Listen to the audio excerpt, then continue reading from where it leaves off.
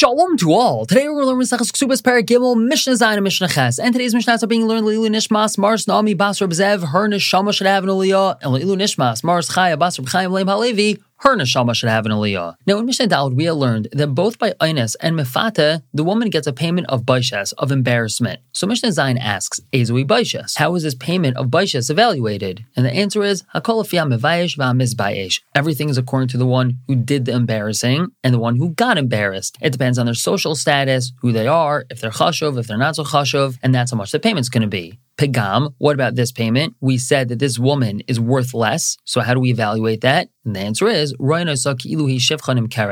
view her as if she was going to be a maidservant that's being sold, how much she was worth before this happened versus how much she's worth after this happened, and that difference in value is how much is paid. Kinas, how much is this kinas? So Shavim B'chal Adam, it's equal no matter who the person is. That's because the Torah is the one that says how much the kinas is. And now the Mishnah tells us a rule, anytime we have a set number in the Torah, when the Torah says that a person has to pay X amount of money, Shav L'chal Adam, that's equal for every person, no matter who they are, because the Torah says this is how much money has to be paid. Now moving on to Mishnah Ches, we're going to continue talking about Knas, but now we're going to see it in regards to different ages of a girl. And so the Mishnah begins with the rule, Kol Makam Sheyesh Mecher, anytime the father is allowed to sell his daughter as a maidservant, so in Knas, he's not going to get a Knas if someone is Einis or Mefat to her, V'chol Makam Sheyesh Knas, and if she's of the age that the father would receive a Knas, in Mecher, that means that he's not allowed to sell her anymore. So now the Mishnah explains this. Ketana yesh la mecher ve'ein la knas. If she's a ketana, that means she's up until 12 years old. Her father is allowed to sell her as a maidservant, but if someone's einos and mefat to her, she doesn't receive a knas because a knas is only for a naira. As the Mishnah continues, naira yesh la knas. If someone is einos or mefata a naira, which means she's in between 12 and 12 and a half, so then her father would receive a knas for that. Ve'ein la mecher, but he's not allowed to sell her because she's already above 12 years old. And habageres, if she's even older than this, which means she's older than 12 and a half, ein la loy mecher v'loy knas. Not only is her father not allowed to sell her, but she's also not going to get a knas if someone's einis or mefat to her because she's too old. We're going to stop here for the day and pick up tomorrow with Mishnah Tes and Perek Daled Mishnah Aleph. For now,